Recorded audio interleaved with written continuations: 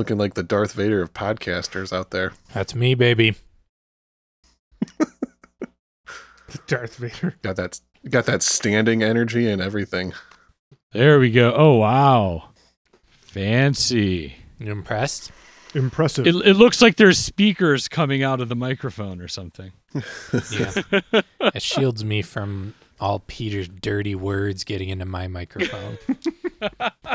It's been dropping a lot of Positive cusses vibes lately. only on the other side.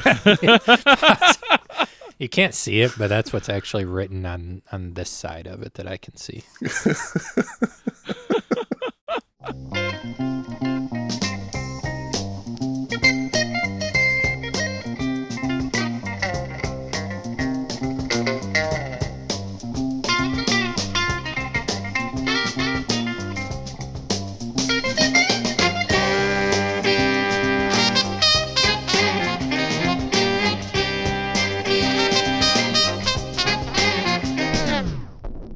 Welcome to I'd Buy That for $1, a podcast about inexpensive, common, and underappreciated records that are waiting to be rediscovered. I'm your host, Sean Hartman, ghostwriter for the upcoming autobiography, Some Turkeys and a Misanthrope, the Jeremy Ruggles story.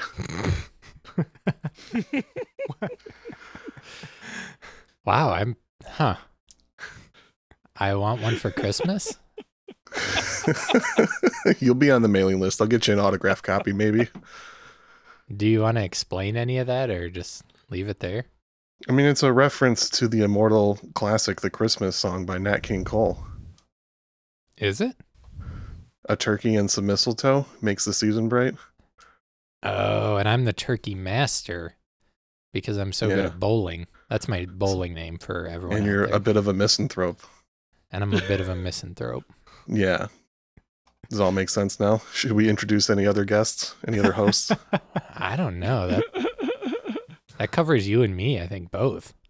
All right, cool. Yeah, does Jeremy not even need to go any further with an introduction for himself now? He's got a new book coming out. He's got to hype it.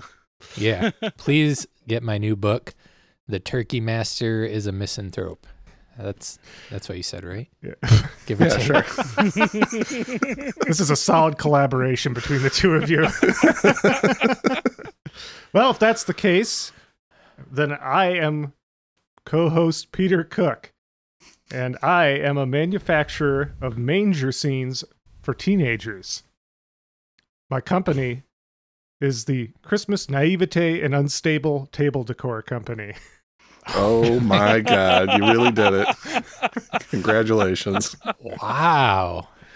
He heard Sean was bringing the fire, and he had to fire back. Once Sean said he had some fire, I just kind of Buckled down for the past week, and or like an hour ago.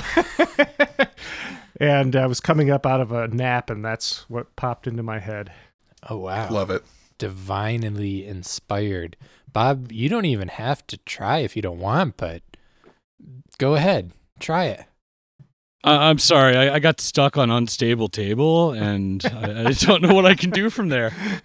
But I am Bob Bucko Jr., Santa's stunt double, and professional Rudolph Wrangler. Oh.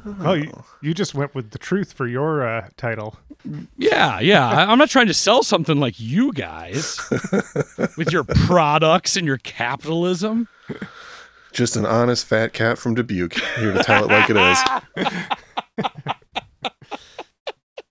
Well, Bob, you've been on the podcast before. We thank you for coming back. Would you like to just say a little bit about yourself before we get into this very special episode of I'd Buy That for $1? Well, when I'm not doing holiday stunts, I play music. Just had an album come out on Already Dead Tapes, which you might be familiar with. The excellent Sam Lockward. And by the time you hear this, I'll have played out of state for the first time since that weird stuff happened last year. And I don't know what else. Just nose to the grindstone, right? Is that what they say? Mm-hmm. How many albums do you have on Bandcamp at this point? I have no idea.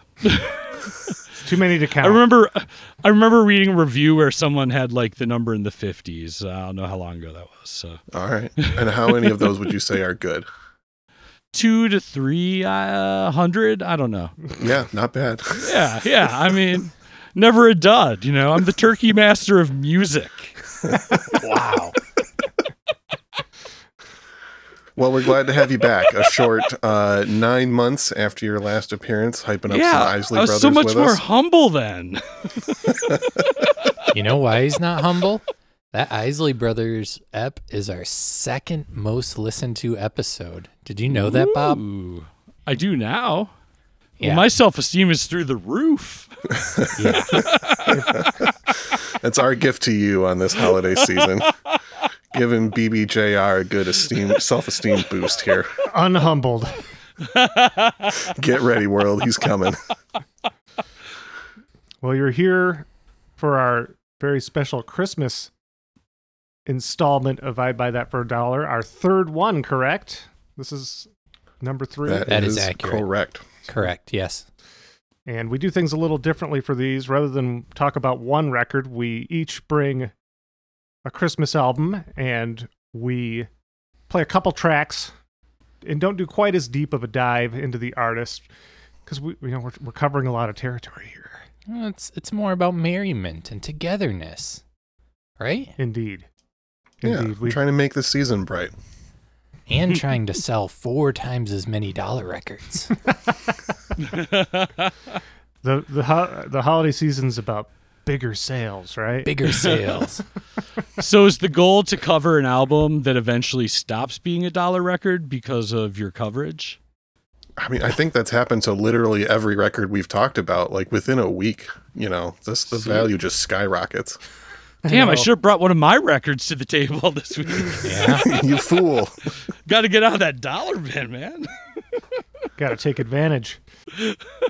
Well, Sean, would you like to throw the first log on the Yule? Wait. Just throw some buzzwords. I would be honored to just roast throw a the log. initial chestnuts. Would you like to sprinkle some eggnog over the fire? I would love that.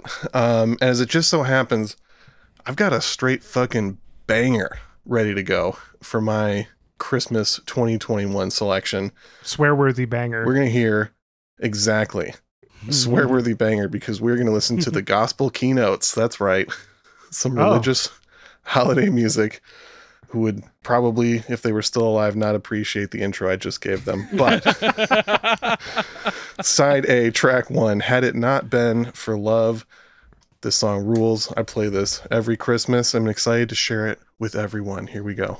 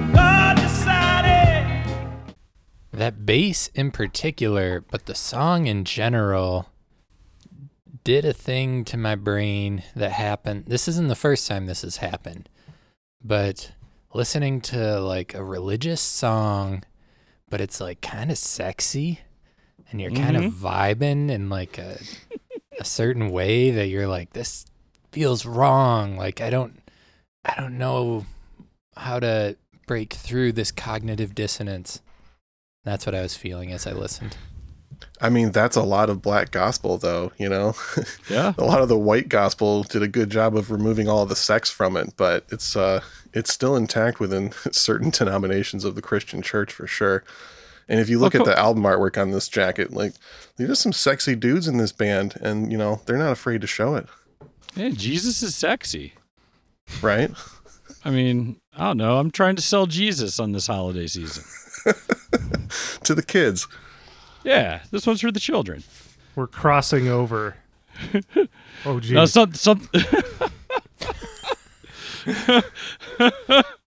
okay, so I'm going to do a record that was on Star Song, distributed by Word. No. The thing I noticed right away on that is like just how swinging the rhythm section was. Yes. Like after that chorus intro and after every chorus, when it goes back into the verse, it feels like it almost speeds up a little because the drummer just kind of goes straight up top 1 and 3, 2 and 4, as opposed to that kind of like loose, funky swing on the chorus. And it just, it's strict. It is sexy, Jeremy. It is very sexy. I can't separate that from God now. Yeah. I'm already worried what this episode is going to do to me and all of us. Did we ruin Christmas?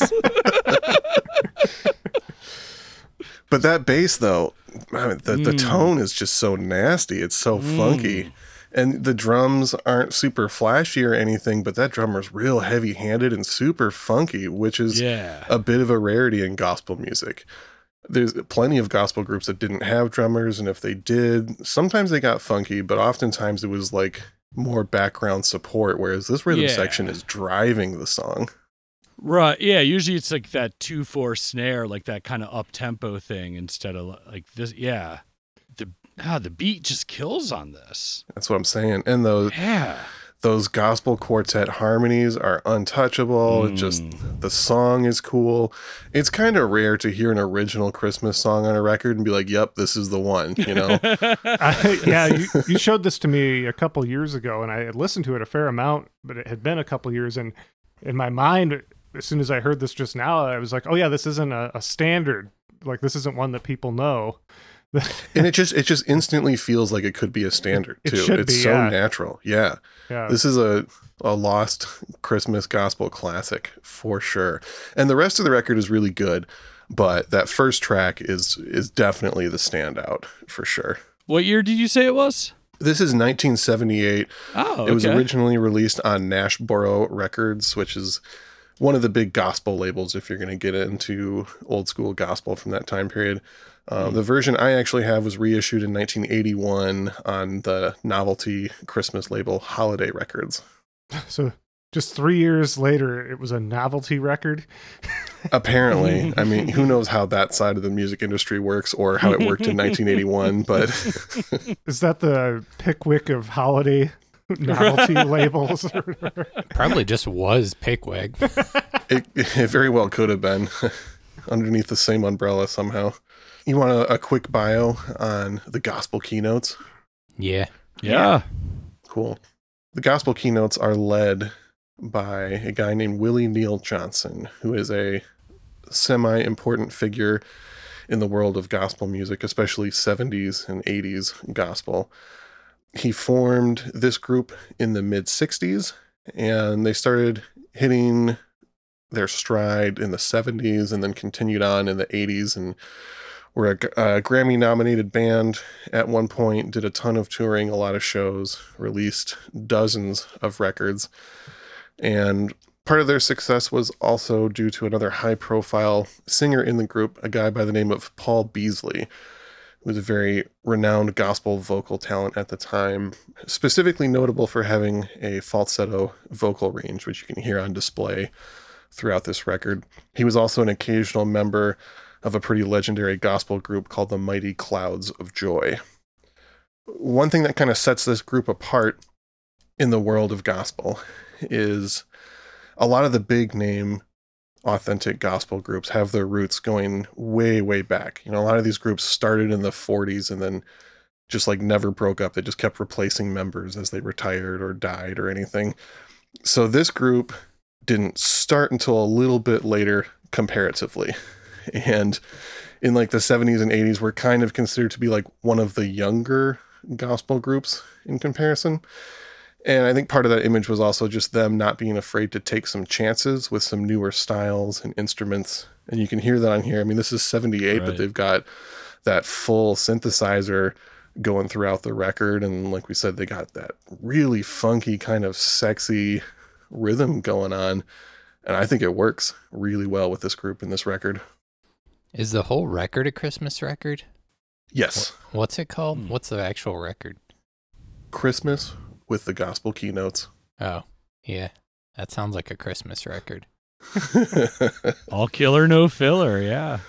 Yeah, so I picked this up out of a dollar bin a few years ago just because the cover was cool and I like gospel music, and I'll take a chance on any kind of gospel soul related Christmas record. And this has become a fast favorite of mine and a Christmas tradition to play this record, usually at least a couple times every year. Now, how easy is it to find this record? I mean, there's only two pressings, the Nashboro pressing and the Holiday Records pressing, so it's not like you're going to find this in every dollar bin, but you're probably not going to find it for anything other than cheap. Yeah. If that wasn't a confusing way to say it. Right. Yeah, I mean, Christmas records, gospel records, you're getting into, again, a niche within a niche there. There's not a ton of people that are looking for that kind of stuff. So this is most likely to be, you know, underneath the bins in a falling apart cardboard box in the back of the store kind of thing. Yeah. But now you know, and when you see it, you can grab it. Hunt for it and you will find it cheap. Exactly. Until now. Yeah, Now it's until going to now. be a really expensive You record. ruined Get it it. while you can. If you wait till next Christmas, you're going to be fucked. Two swears. SOL. Exactly. Wow. Fucked for Christmas, Sean Hartman. Well, it is a sexy record after all. That's right. We're throwing out the rule book with this one. Last thing I want to say about this group is they were renowned for their high energy stage show, especially the lead singer, Willie Neal Johnson, who you can hear throughout the record. He's the one doing like the leads and the talking and the kind of shouting and the spoken word sections in the fine gospel quartet style. But I checked out a little bit of live footage from them last night from around this time period, and it's awesome. If you're into this and you have some free time, just look up Gospel Keynotes live on YouTube and dig in. They do a great job singing these songs live, and the energy is intense for a gospel group. Nice. What do you want to leave us with? Yeah, let's hear one more song as referenced in my fake title. We're gonna play the Christmas song. This is side B, track 2.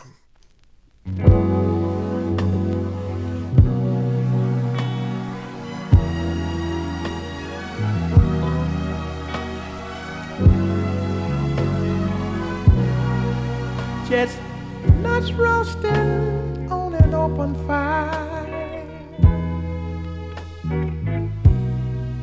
Jack Frost nipping at your nose,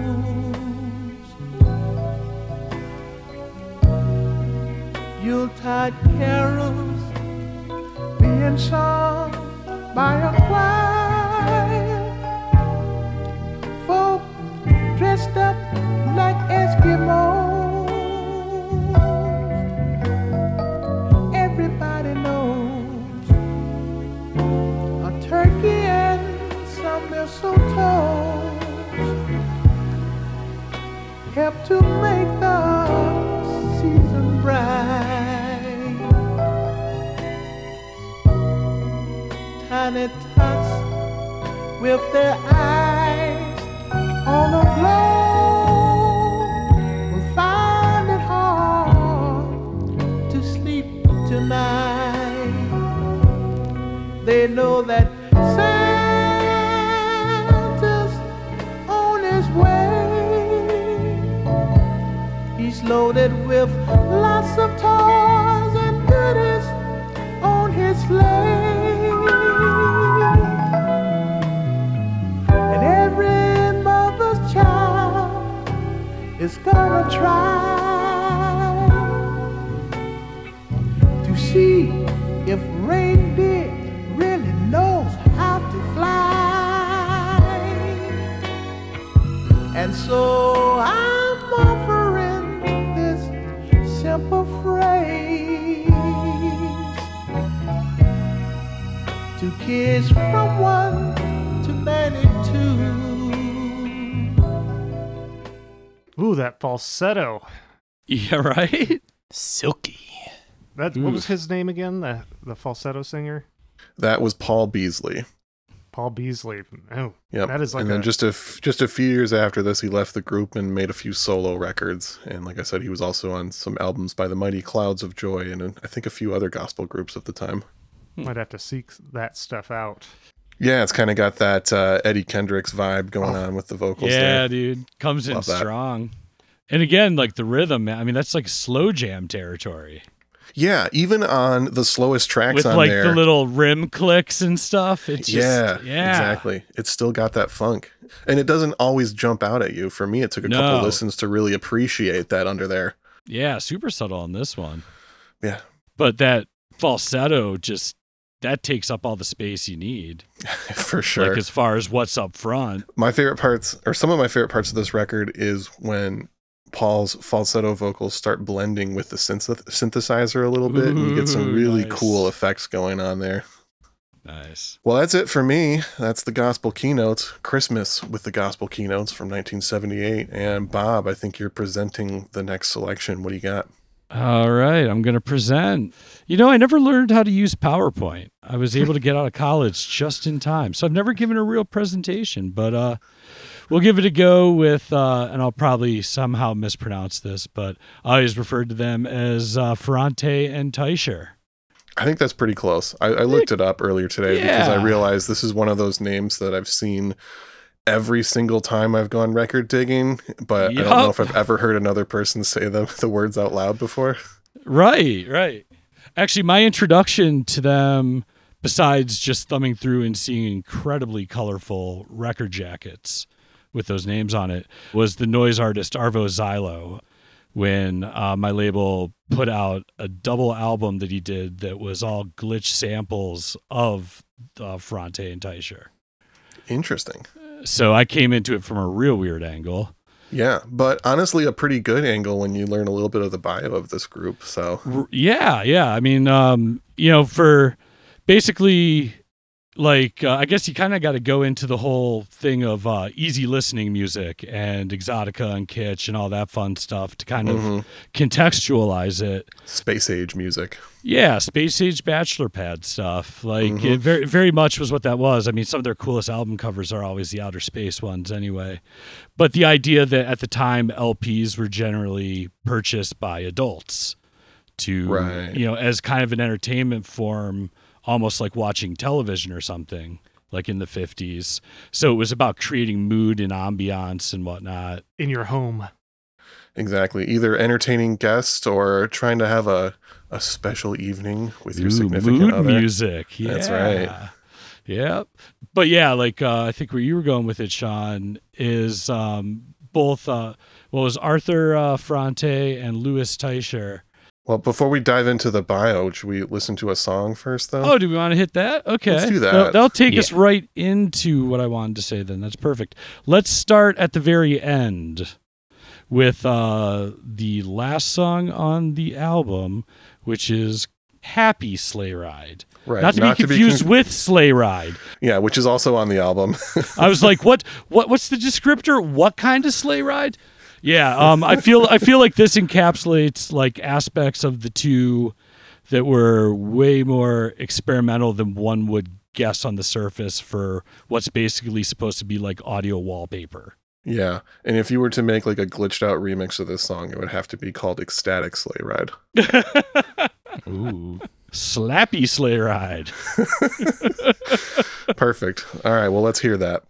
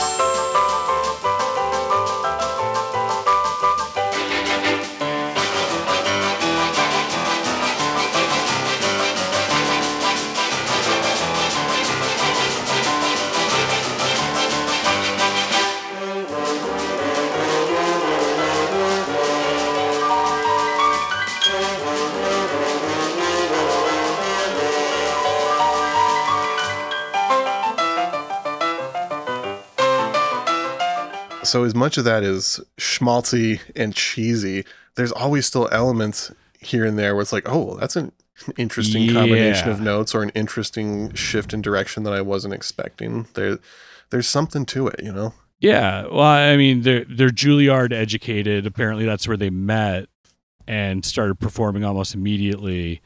And a lot of elements that you would kind of associate with the schooling that they'd have kind of come into play. Just even little things like about 30 seconds in, it goes from like the typical Christmas major key to like an arabesque kind of vibe. Mm-hmm. Then all of a sudden to like a double time feel, bringing the arabesque back in over the double time feel. It's very intelligent arranging. Like not only were they piano players, but it was about the arrangements that they made. And then there's also kind of weird. The other song I'll play has a lot more of this, but some of the high tinkly kind of sounds, whatnot, whatever, that are kind of they use prepared pianos like a la John Cage, except in the context of making wallpaper music, you know, Yeah. which to me is like incredibly subversive in its own odd way. Yeah, I got a little bit of holiday whiplash listening to that. Hey, it's a sleigh ride, you know? You're Yeah, going, yeah, but there was whoosh. the terrain was changing. Did you land on your head? It was like the cartoon, like head, back, feet, head, like rope bouncing down. Ooh, In a way that makes a lot of sense to tie it into like Spike Jones or something, or like the Warner Brothers cartoon music, because like all these things are supposed to like illustrate something. Yeah, very illustrative. Yeah, it's interesting because it's such a different universe than any of the music that the four of us traffic in on our own or most of our listening tastes. It's an America that definitely does not exist anymore. Yeah, to a certain extent. I mean, we've talked about with easy listening how it's just like transitioned and been repackaged into, you know, lo-fi beats to study to nowadays. Oh wow! Oh, brutal. That's perfect. It's exactly the same, because one of the hallmarks musically of easy listening was they would take small memorable sections of classical pieces or movie soundtracks and then just like stretch it out and make it like a very palatable, like, oh yeah, I recognize this, I like this melody, and it just kind of exists in the background. And that's exactly the way a lot of like chill lo-fi electronic and hip-hop music is made these days. So the energy's still there. No, that's totally a straight line. Yeah, I just never considered it. But I can totally see that. Yeah, and the other thing with lounge music is, you know, mood music was the other name for it in a lot of ways. So some of it is to make you chill out. Some of it is to have like a happy party atmosphere. And a lot of it was made to keep people upbeat while they're out Christmas shopping or, you know, in the office dealing with like stressful situations. They wanted to have this light, upbeat music so it doesn't bog you down. Yeah, I think the most absurd one I came across at the record store I work at recently was music for pooped people, and a couple splayed out on the front cover, like looking like they had been out all night and they're ready to rest. They're pooped people. They need music to relax to. Yeah, and if you don't have a record for when you're feeling pooped, what are you gonna do? Go to bed. But hey, let's not undersell this. Co-host Sean sent us a clip of Ferrante and Teicher, if I said that right. And these guys are bonkers good piano players. Yeah. It was a clip from like the 50s of just the two of them just going nuts on a track and like plucking the strings directly inside the piano and playing like faster than my mind can even comprehend at the same time together. Yeah, bona fide shredders for sure. Oh, for sure. And also, like you said, like going inside the piano, like the idea of being both a virtuoso, but also using the instrument to serve sound. I think a lot of times it's like one or the other in our heads. Totally. You know, like, are you serving the song or are you a virtuosic musician? And it's like, okay, well, these guys are pulling off both. Right. And together, I mean, they basically, like, they had a lifetime in music together. Like from, I think their active recording career, I believe, was like around 51 to 79. I mean, obviously things continue to come out. I think they officially retired in '89, from what I remember. Yeah. Reading. But yeah, like the 80s were not as big for them. Right. Yeah. They mostly kind of, by the 80s, were just doing kind of like smaller concerts and whatnot. Mm-hmm. Actually, taking a quick look on Discogs, 5,200 concerts before retiring in 1989. Wow. 90 million records sold, 22 gold and platinum records out of 150 albums recorded. Wow. That's astounding. Yeah, and that's just, man, you're never going to see something like that again in the music industry. Oh, yeah. Things are way too divvied up now. But also, like, the idea that it was them. Like, who keeps a career going that long without, like, either breaking up or all kinds of terrible fighting and drama publicly? And, I mean, it's just kind of amazing how well they click as musicians together. Mm-hmm. I'd also read that when they retired to neighboring islands in Western Florida and then like lived out the rest of their retirement just like hanging out with each other and like playing piano duos in the local piano shop. And then they both passed away within a year of each other in like 2008, 2009, something like that. Wow. Aw. Which I'd also read there's a lot of rumors and speculation that they were a secret couple, which makes sense to me, but there's no confirmation anywhere that I could find. Yeah, I mean, obviously it would have to have been low key in their time, sadly. Exactly. But yeah. Regardless, definitely two people that really knew each other musically inside and out. Yeah. And like you said, they started their career at Juilliard, which for anyone that doesn't know is a very prestigious music college here in the States. And they were very familiar with a lot of avant-garde experimental stuff happening, John Cage and dealing with these prepared pianos and stuff. I mean, the early 40s at Juilliard had to be a crazy time. Yeah. You I mean, because you're smack in the middle of all the 20th century, basically upending of traditional Western music. Mm-hmm. And then to take that and turn it into a nightclub act. Like it's dueling pianos for music nerds. Yeah. It's pretty and wild. Then they figured out how to make it become dueling pianos for music nerds that also appeals to basically every white person on the planet, it would seem. Right. Yeah, because this is the full turn away from your record, Sean, in terms of vibe, feel, and also it's like I said, in the sense that it's kind of this, like, it's an America that doesn't exist, like the kind of, that easy listening thing, but it's also tied into like that weird 1950s into the early 60s post-war industrialization, hyper-capitalism. Obviously, basically, these are made and marketed to white people basically exclusively. And I don't know, it's just interesting to think that, like this album came out in 62, so that's what, like 60 years ago? Yeah. And it's just fascinating to think of all of the kind of changes, culturally, musically, and everything that kind of render something like this obsolete when at the same time it sold 90 million records. Yeah, to the extent that how many people know of this group now? Right. Like you only know of them, like Sean said, because you see them in every damn thrift store rack. Like, yeah. Yeah, like the only people that know about this group are like crate diggers, people that buy records at thrift stores, old people, or people that somehow had like a really close connection to their grandparents' record collections. Like, right. They're almost completely disappeared from the public consciousness.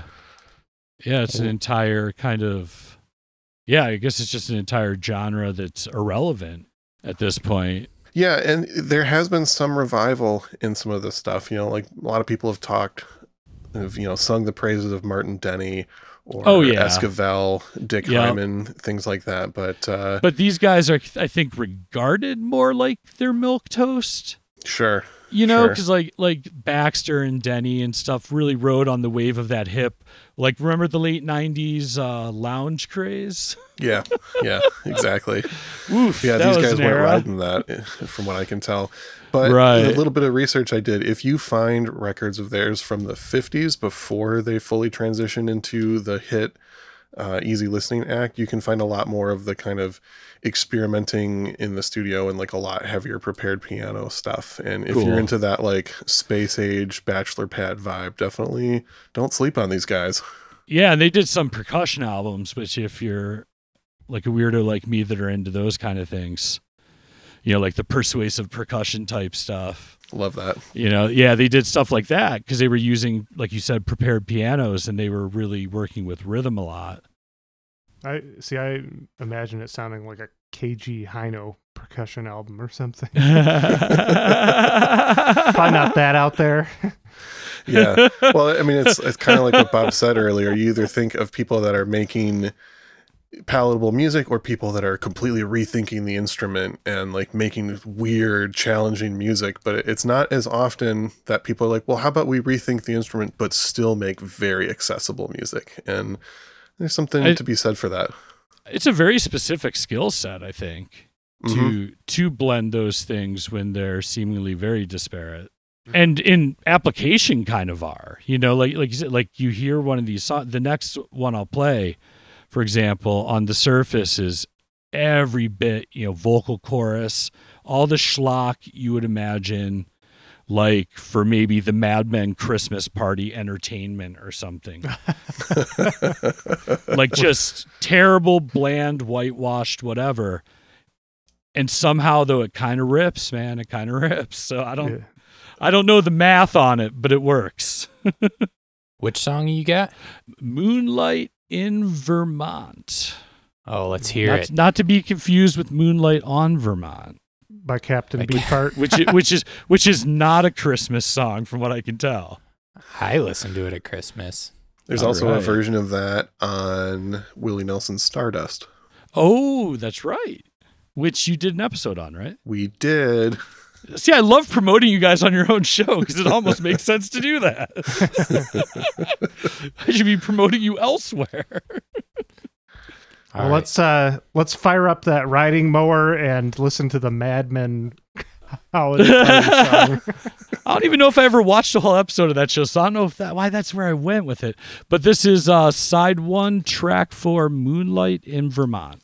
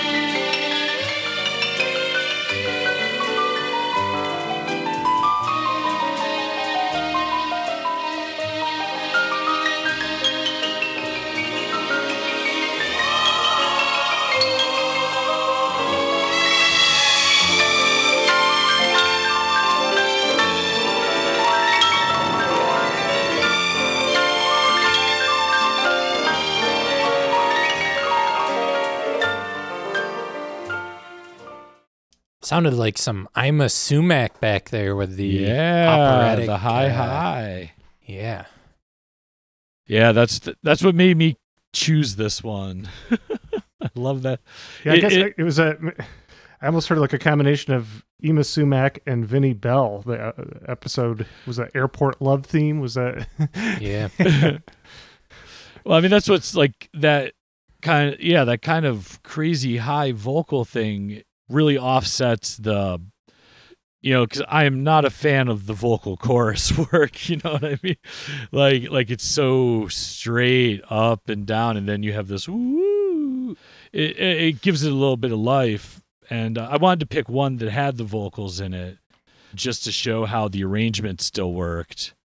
Also, if you notice, like the piano stuff, where what should be a big solo section, one of the guys will just kind of hang on one note for a little while, kind of go, almost like a Monk thing. But again, in the context of like the diametric opposite of what Monk is, Thelonious Monk. Yes. There's but one Monk.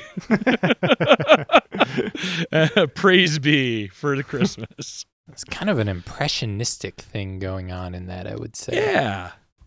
Yeah, I think that's because that kind of lines up with the whole idea of it being like evocative of, very specific visuals and feelings. Yeah, you're right. The other thing I wanted to note about this period of lounge records and things is another big element of it was this was around the time when stereo was becoming a new thing. So a lot of these lounge records would specifically play up having instruments hard panned or like transitioning and hard panning throughout the song, so you get this new stereo effect that was so novel. Right. And I feel like it's easy to look back at that now and be like, that's so silly that people were stoked about that. But then when you like listen to these records or like on headphones or on a good stereo, you're like, that is kind of a cool effect though. Yeah. And well, and especially with this, like hard panning the pianos like that when it's basically dueling piano, it just trying to, I think like with this era stereo, they were coming at it trying to kind of replicate you being in an audience in a certain way. Whereas once you get to the late 60s, stereo is used to create the feeling you're smoking crappy weed or something. So. Exactly. And these guys with their brilliant piano playing and writing these arrangements that complement each other and weave in and out, they were kind of perfectly positioned to take over this little market here and sell 90 million records during their career. All right, who's up next? What's the next record we're talking about? It's me. I'm going to step up to the block here. What you got? I have the legendary Tijuana Christmas. I know Sean is familiar with this record. That's right. I've got it. Peter and Bob, you know this one? Don't know it. Just a tiny, tiny bit from the same person that gave me Snowbound, actually. Yeah, and at first I was like, oh, this is going to be a major switch from Bob's choice, but it's really not. It's kind of in the same vein in a sense. The brass thing was kind of, the brass thing's kind of in that same general genre, I guess. Yeah, and this is also feels like it's meant to be kind of audio wallpaper. It's like very music-y. But let me play a song so that you can know what I'm talking about. Let's do the title cut, Tijuana Christmas. Tijuana. Yes, I do.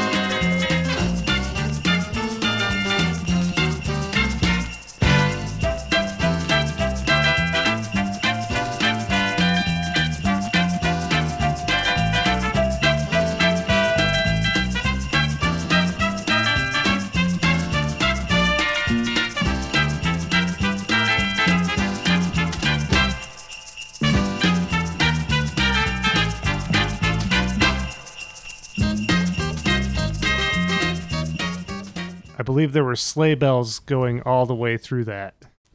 Yes, there were. That was so you know that it's a Christmas song, since it wasn't. It's the one on the album that's not a standard Christmas song. Yeah. It's funny how that always works, especially in the novelty music world. Like, oh, we need a Christmas song. Put some sleigh bells on it. Close enough. I know. Yeah, that's why I consider all of John Coltrane's Interstellar Space to be a Christmas album. That's my kind of Christmas.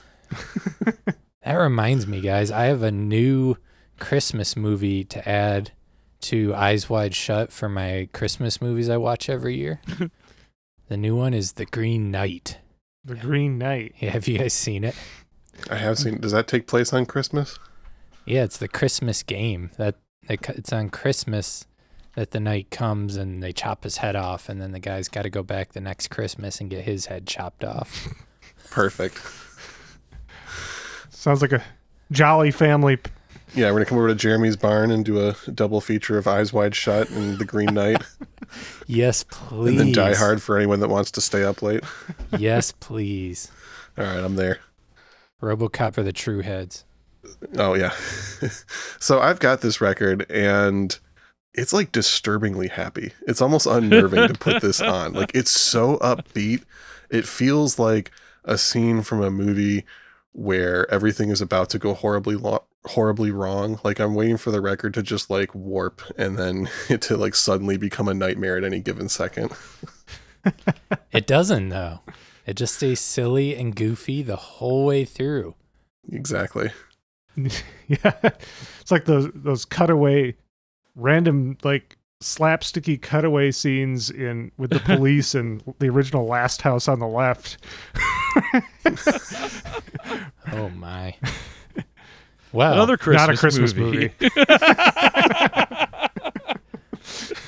I was just curious if anyone on the record was anyone of note, or the arranger or anything, because I don't know anything about like the band behind it.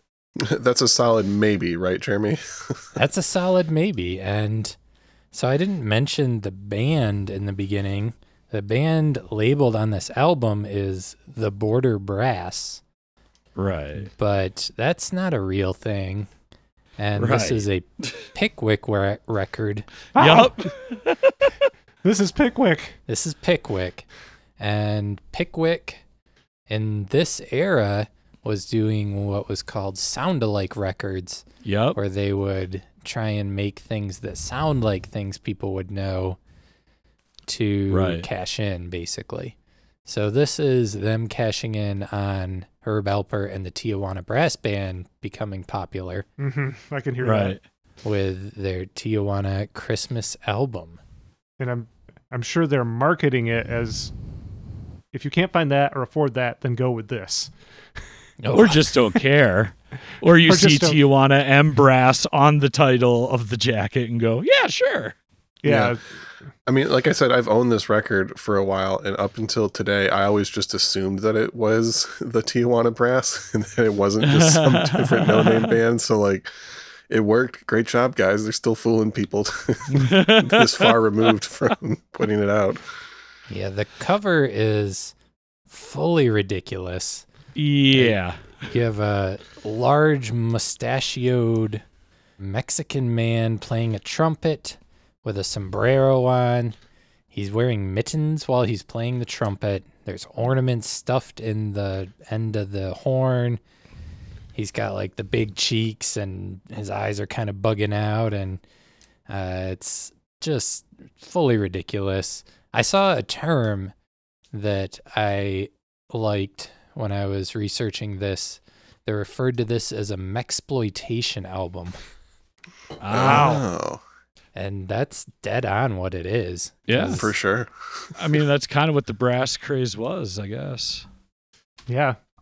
Yeah, this was likely recorded in New York.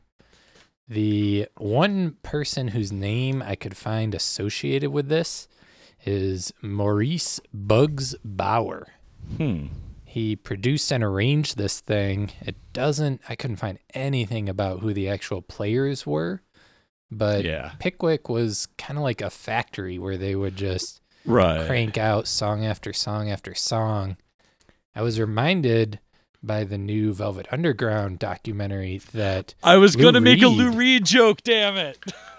yeah, Lou Reed worked for Pickwick, just Yep. writing tons and tons of songs for them in that manner. And it would have been shortly before this record was made. Yeah, I was going to say like that ostrich thing, I think it was like 65 or something. Yeah, right around there. Yeah. Yeah, I mean, they spare no expense on the album art, obviously, but the music itself. I love the music. It's so ridiculous. No, I mean, the whole sound alike thing is fascinating to me. It's right up there with like song poem stuff. Yeah. This is easily my second favorite Lou Reed album behind Lulu. Tijuana Christmas. Yeah, And then Squeeze, which he's not on. exactly. Metal Machine Music is a Christmas album. Yeah. Oh, my Lord. So the one guy we do know that was on this, Bugs Bauer, he just died last year at the ripe young age of 98. Mm. Born in Atlantic City out there by you, Sean Dad. Which is Mm-hmm. Philadelphia, is where Sean Dad's at. Oh, yeah. Sean's in Were you Philadelphia. quizzing me to see if I knew where I lived? I'm sorry, I missed that. For our first time listeners. Yeah. Also, I don't know what Atlantic City was like in the 60s, but it sure is a cultural wasteland nowadays. So I don't know if it was better then or what. Wow. Ripping on Atlantic City. Now we got two cities that hate us. Oh, everybody knows it's true. Well, Bruce Springsteen's going to Yeah. come get you. Yeah, meet me tonight in Atlantic City. That's what I always think of. I love that song. Same. Well, during World War II, Bugs was out there leading a dance band up on the front lines and helping clear landmines when he wasn't leading a band. And he was actually a part of an infantry unit that liberated the first concentration camp, which is Wow. pretty wild. Whoa. He came back to America and went to Juilliard. This is another Juilliard album we're cranking out here tonight. But he left because he was into bebop jazz, and Juilliard is very much a classical kind of regimented place. So he went on his own kick in New York, ended up working with Perry Como, Cab Calloway, Liza Minnelli, the Beatles, and eventually helped Kool and the Gang rise to international fame producing their albums. Wow. Yeah, he like helped write some of their biggest hits, right? Yeah, and also wrote the Itsy Bitsy Teeny Weeny Yellow Polka Dot Bikini song, which was a huge hit. Just your typical bio. Did he start singing in church too, or? Not that I know of. I couldn't find anything about that. Okay. Went to church, never sang once. Didn't sing once in a church. But yeah, so he ended up arranging and producing hundreds of recordings. He did movie soundtracks. He did a bunch of children's records. He did like those exercise records in the 80s when that became popular. So this guy, he's out to make money, and you know, that's what he did with this Tijuana Christmas. Money he made, it sounds like. Oh yeah. Yeah. But he's also clearly a true lover of music. He did this his whole life. He wrote 35 music books for like people to learn music, and then went on to actually be a professor of music when he got done in the music industry. Wow. And can you imagine? My teacher is the person behind Tijuana Christmas. And Jungle Boogie. And some Beatles songs. Like, what? And he was in World War II, and he put out my favorite kids records. And my mom's exercise records. A life well lived. Yeah. Just a stack Yeah. of accomplishments for sure. Yeah. Some people do more than we do. Yeah, And 250 albums, Bob, or whatever. It is. Got a lot of catch up to play here. strangely, this album also has a little nostalgia value for me. I was given this album for Christmas when I lived in San Diego, right across the border from Tijuana. And I had this work buddy at an unnamed shipping company that, in case you never thought about it, everyone who works at shipping companies hates Christmas straight up because you just have to work nonstop and it sucks. But Mike from that shipping company thought it really funny that I was into vinyl records. He was like a little bit older than me and just thought it was ridiculous that people were getting back into vinyl. So he thought it was funny to give me this record from his father's collection, but I actually kind of cherish it. Nice. That's beautiful. I love that. Yeah. Funny how that worked out. Here we are talking about it on a podcast. Yeah. Thanks, So, Mike. Thank you, Mike, out there. If you're somehow are listening, I'm sure he doesn't listen to podcasts, but Yeah. Also, thank you, Unnamed Shipping Company, if you're still in business or whoever you are. yeah, they're in business. I just don't want them to sue me because they're very much in business still. Yeah. Oh, okay. Well, So is there another song you'd like us to listen to? Wait, Yes. is this import-export business? What's... always good to get a Seinfeld reference in, Bob. Well done, Bob. All right. I called dibs this year on the Silent Night. So I'm going to leave y'all with the Tijuana Christmas version of Silent Night, which is, I think, undisputably the best Christmas standard, period. Probably my favorite. I think we've discussed that on previous Christmas episodes. Yep. And I think it's been on the other 2 Christmas episodes, right? Have we had a version on each? I'm We'll going to just assume say we yes. have. Yeah, Yeah. we definitely have. We might have even featured it twice on one episode. Yeah. Well, let's do that. But don't go anywhere. We have one more record to talk about after this.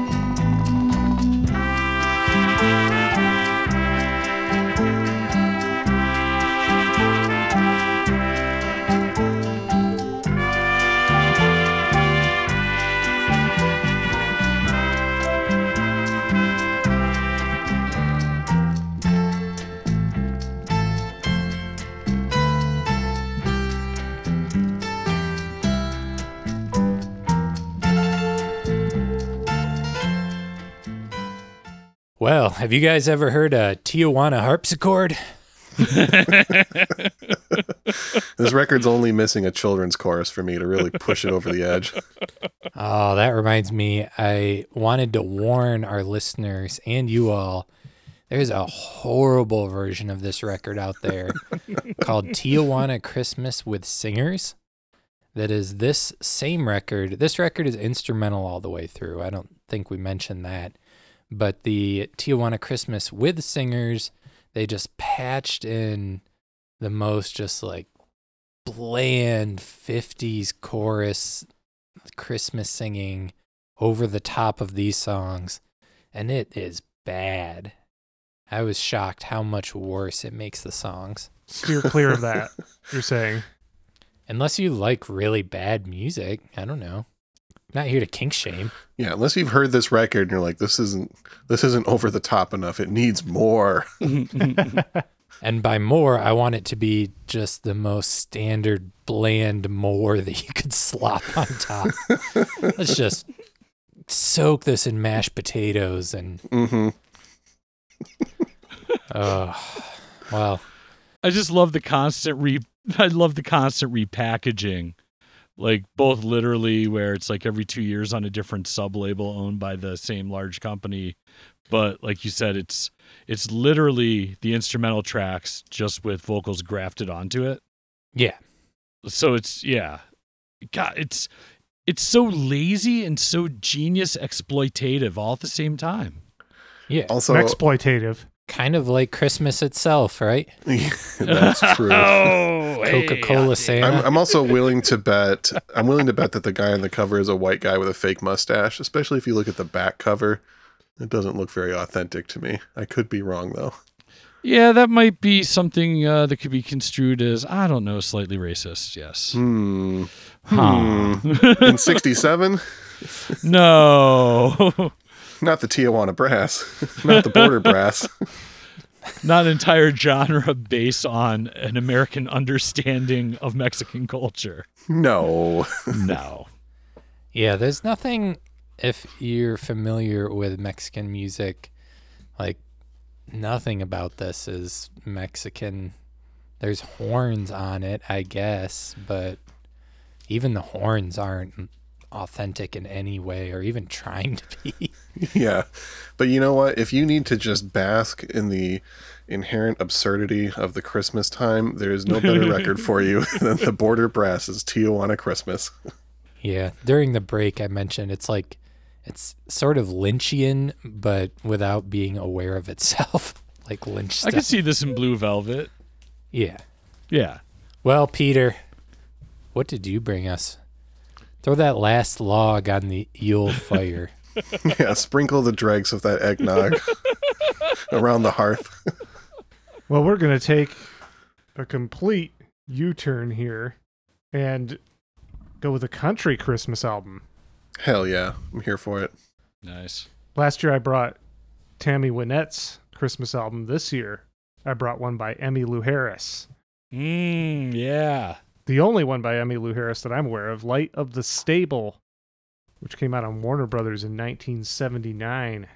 Nice. And we'll talk a little bit more about Emmylou Harris for those unfamiliar, but I think we should just get right into a song.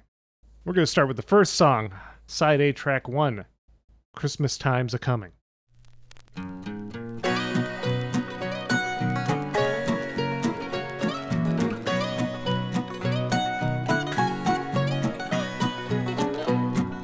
Christmas time's coming, Christmas time's coming, Christmas time's coming, and I know I'm going home.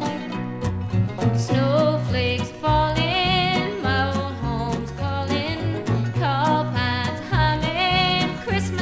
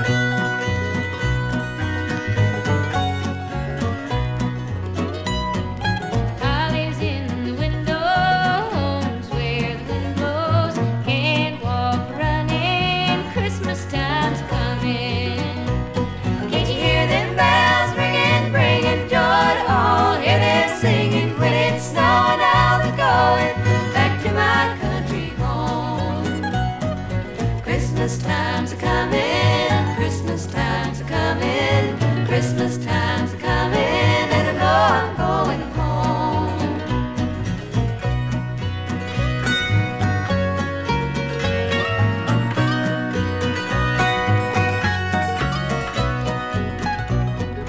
White candles burning, my little heart's yearning for the folks at home when Christmas time's coming. Can't you hear them bells ringing, bringing joy to all? Hear them singing when it's snowing. I'll be going back to my country home. A bit of a shift, but a welcome shift. I love that. Yes.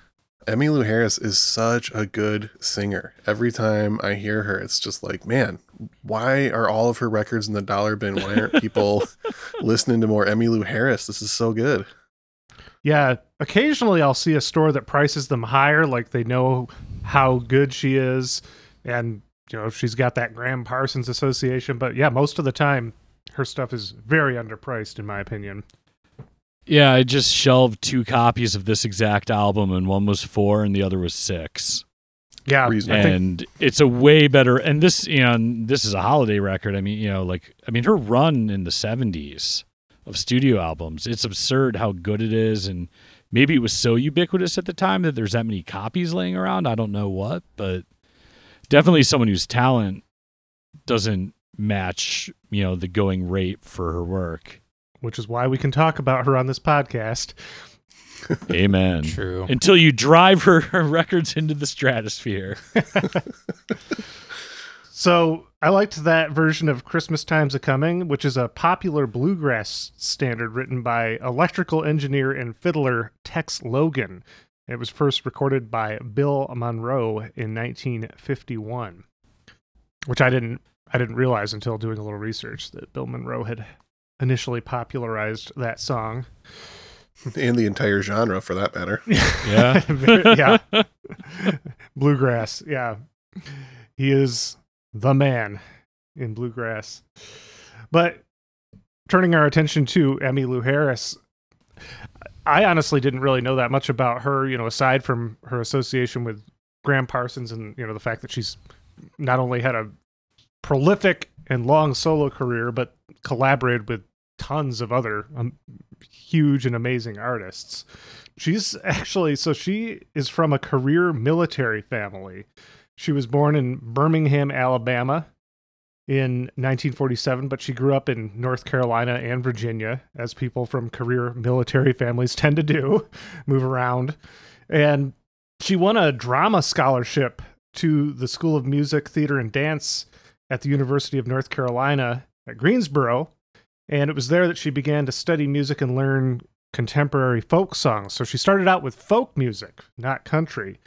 And she dropped out of college to pursue her musical aspirations, moved to New York City during the Greenwich Village folk music boom in the 1960s. She worked as a waitress to support herself while performing folk songs there. And she actually released her first album as far back as 1969. It was called Gliding Bird. It was a small label that put it out, and it folded not long after it was released, and so it never made much impact. And she actually later disowned the album. It was a folk album, not country, as she is, that's what she's made her bread and butter. But in 1971, members of the legendary country rock band, the Flying Burrito Brothers, saw her perform, and their bassist, Chris Hillman, considered asking her to join the Flying Burrito Brothers, but interestingly, instead, recommended her to former Burrito brother Graham Parsons, who was looking for a female singer for his debut solo album, GP. And Emmylou joined Parsons' band, the Fallen Angels, performed on that album, both of his albums that he put out as a solo artist. And they sang these incredible duets, and their voices just worked so well together. Rich harmonies. I think all of us are familiar with that work, right? All of us. Oh, yeah. I was aware of her before getting into Graham Parsons. She was in that Neil Young Heart of Gold movie, that concert movie that they did in the mid to late 2000s. Have you guys seen that? Yeah. Yeah, and that's where I first recall really becoming aware of her. And so then when I got into Graham Parsons, I heard this female voice on the album, and I was like, I wonder, that sounds like Emmylou Harris. And sure enough, it was. That's her big break, was working with Graham Parsons. Now, unfortunately, it was relatively short-lived because Graham Parsons died of a drug and alcohol overdose in September of 1973. Shortly thereafter, Emmylou was introduced to a Canadian producer named Brian Ahern, who produced her major label debut solo album, Pieces of the Sky, in 1975. As far as Emmylou and many of her fans are concerned, that's where her solo career starts. And Warner Brothers told Emmylou that she needed a hot band. So she gathered some of the world's greatest roots musicians and dubbed them the Hot Band. And those players are on this album. Guitarist James Burton is a renowned guitarist. He actually started with Ricky Nelson's band in the 1950s. Piano player Glenn Hardin had been a member of the Crickets, Buddy Holly's band, and both of them, along with bassist Emery Jordy Jr., had worked with both Elvis Presley and Graham Parsons. So Emmylou had worked with these musicians in the Fallen Angels, as I understand it. We also have drummer John Ware. Weirdly enough, he was from the West Coast pop art experimental band. Whoa. As well as he had been in the Stone Ponies, Linda Ronstadt's band, before her solo career. And he went on to the First National Band, which was Michael Nesmith's country band, Michael Nesmith from the Monkees. So that's drummer John Ware. Interesting career. And pedal steel guitarist Hank DeVito, he worked with the New York Rock and Roll Ensemble. Ooh, nice. The acoustic guitarist, Rodney Crowell, had been discovered by Jerry Reed and Guy Clark. And Emmylou had recorded one of his songs on her debut and requested to meet him. And after sitting in at a gig, Rodney Crowell became a member of her band. He was enlisted as the rhythm guitarist and duet partner. So that's her hot band, Emmylou Harris's hot band. All those players, as I said, appear on this album, as does renowned mandolin player Ricky Skaggs. Mm-hmm. We know that name? Yeah, he's out there. Big country name. Yeah. And the producer Brian Ahern performs various instruments as well. He was married to Emmylou for a number of years into the 80s, I believe. Now, there are some special guests who appear on this album. And as I said at the beginning that this was released in 1979. Now, my copy says 1980. And I was informed while we were listening to the first song by both Sean and Bob that there is some interesting controversy over that. Discogs controversy. I'm here Discogs for controversy. If you go to the master release page for this record on Discogs, the notes at the top of the page has a long paragraph that some impassioned Discogs user wrote, giving all of his reasons why he thinks there's no way that this record came out in 79, and in fact it came out in 80. He says that he has a test pressing dated 1980 and that he worked in radio at the time and remembers it coming out in 1980.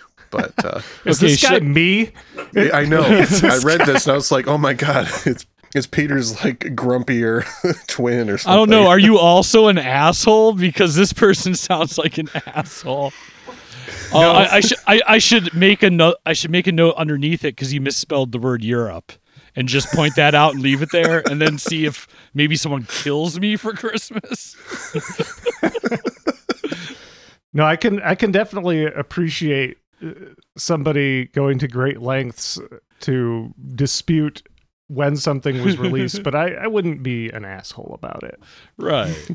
Yeah, this person seems like something's going on. Well, okay, wait. I'm reading the end of his paragraph, and it says, it looks like the album was released in Europe in 79 and the U.S. in 1980. So everyone's right. See, everyone wins because it's Christmas. Yes. Let's all join hands, Discogs jerks. So there's some special guests on this record, I hear, Peter. Ooh, Well, yes. so all that to say, yeah, we're only really a few years into her proper solo career, and she's clearly already made some great connections in the world of music. We're not going to play the song that this person appears on, but we have Mr. Willie Nelson making an appearance on this album on one song. And on the final song, the title cut, Light of the Stable, which is written by Steve and Elizabeth Reimer, we have harmonies provided by Neil Young, Dolly Parton, and Linda Ronstadt. Interesting. Power See, the packed. page I'm looking at says Dolly Parton, Linda Ronstadt, and Willie Nelson. And Willie, yeah. Maybe it's wrong and we should start yet another Light of the Stable Discogs controversy. Yeah, we've really got to get to the bottom of this Emmylou Harris record here, guys. Justice must be served. Well, I'm looking at the jacket right now. Okay. It says The harmony source. vocals, Neil Young, Dolly Parton, and Linda Ronstadt. Interesting. Well, I'll take the jacket over Discogs any day. Yeah. Willie Nelson, professional Neil Young impersonator. I know she later had released an album called Trio with Dolly Parton and Linda Ronstadt. hmm And she's just worked with everyone. She's even on a Bright Eyes album. That's and, how I initially had heard her, was on that Bright Eyes Oh, wow. album. Yeah. And I was like, wow, this lady's She's one of those people- Welsh. No, I mean she's definitely a musician's musician type, where like all the players love her, but she's also someone who's sold a lot of records relatively. hmm Certified country royalty. Yeah, Absolutely. So let's go ahead and listen to the title track with those harmonies from Neil Young, Dolly Parton, and Linda Ronstadt. I'll be the judge of that.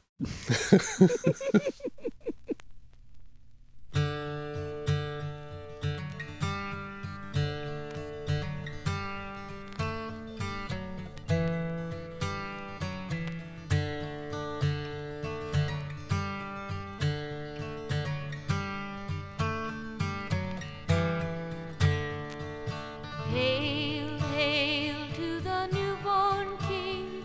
Let our voices sing him our praises.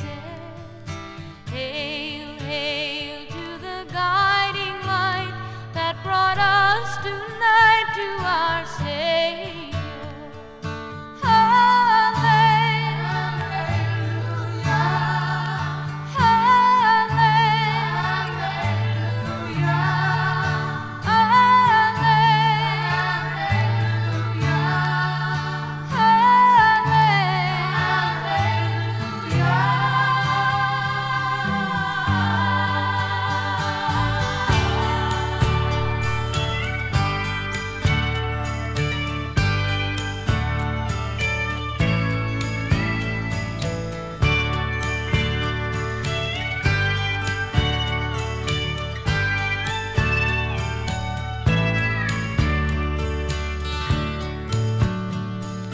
Come down where it shines so bright to the knowing light of the stable.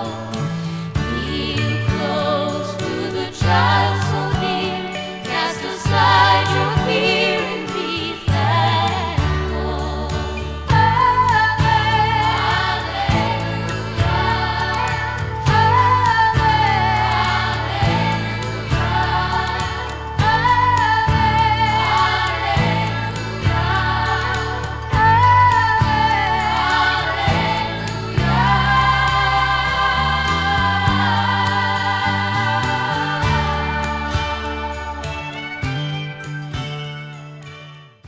Definitely Neil. Yeah. Agreed. I love how someone who would be regarded traditionally as a terrible singer sings so well with all the people regarded as the best singers. Yes, I had the same thought. It always had the same- gels. Yeah. And it adds a certain character Mhm. to the really great voices, too. That blend. And the whole thing kind of feels a little bit like a Neil Young song anyways. Like it makes sense for him Oh, to be yeah. on that one.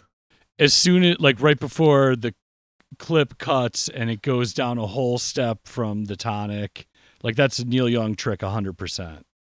Something that struck me about this whole album is how it seems like she actually wanted to make a good album. And I know it's country, so like people are trafficking in earnesty there, and it's hard to tell what's real and what's not. But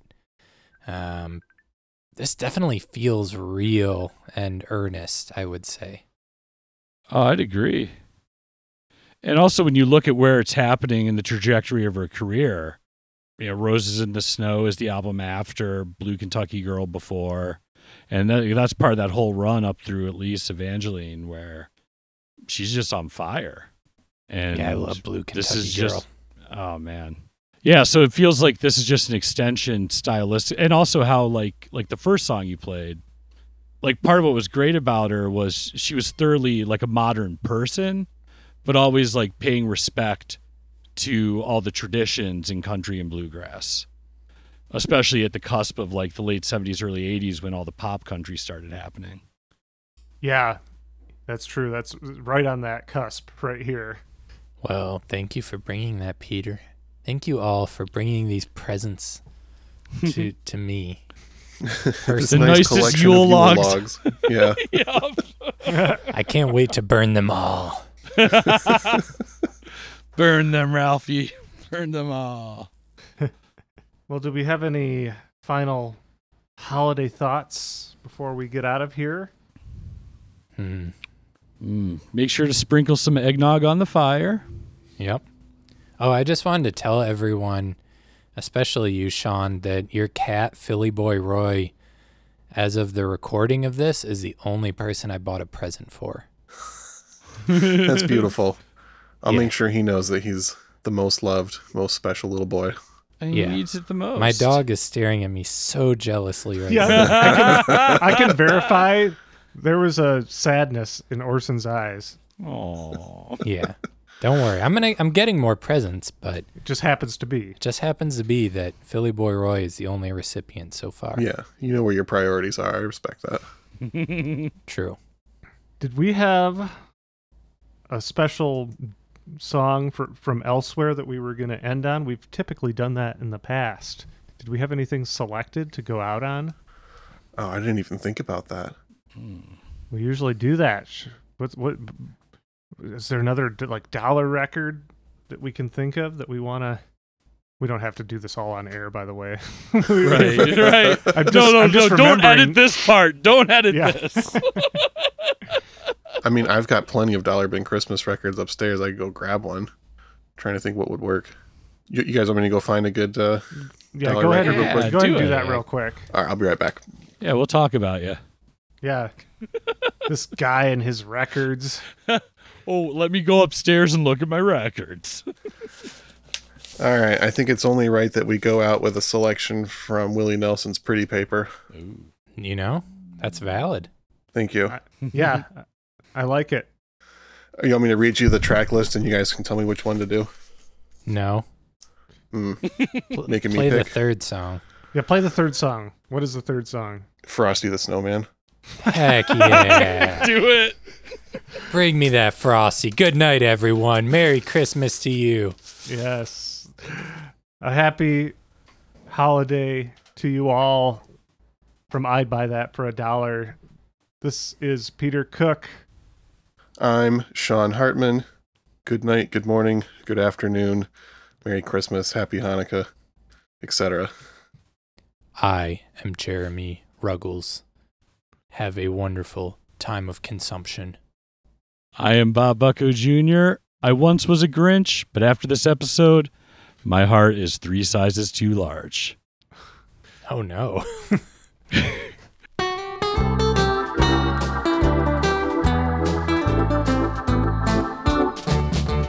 Frosty the snowman was a jolly happy soul with a corncob pipe and a button nose and 2 eyes made out of coal. Frosty the snowman is a fairy tale, they say. He was made of snow, but the children know how he came to life one day. There must have been some magic in that old silk hat they found.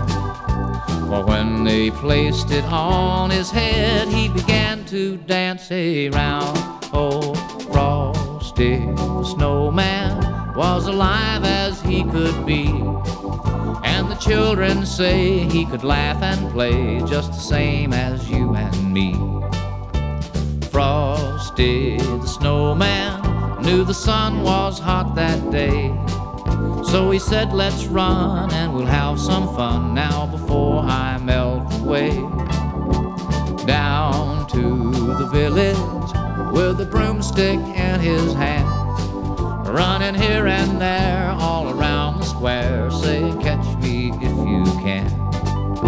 He led them down the streets of town right to the traffic cop, and he only paused a moment when he heard him holler, stop.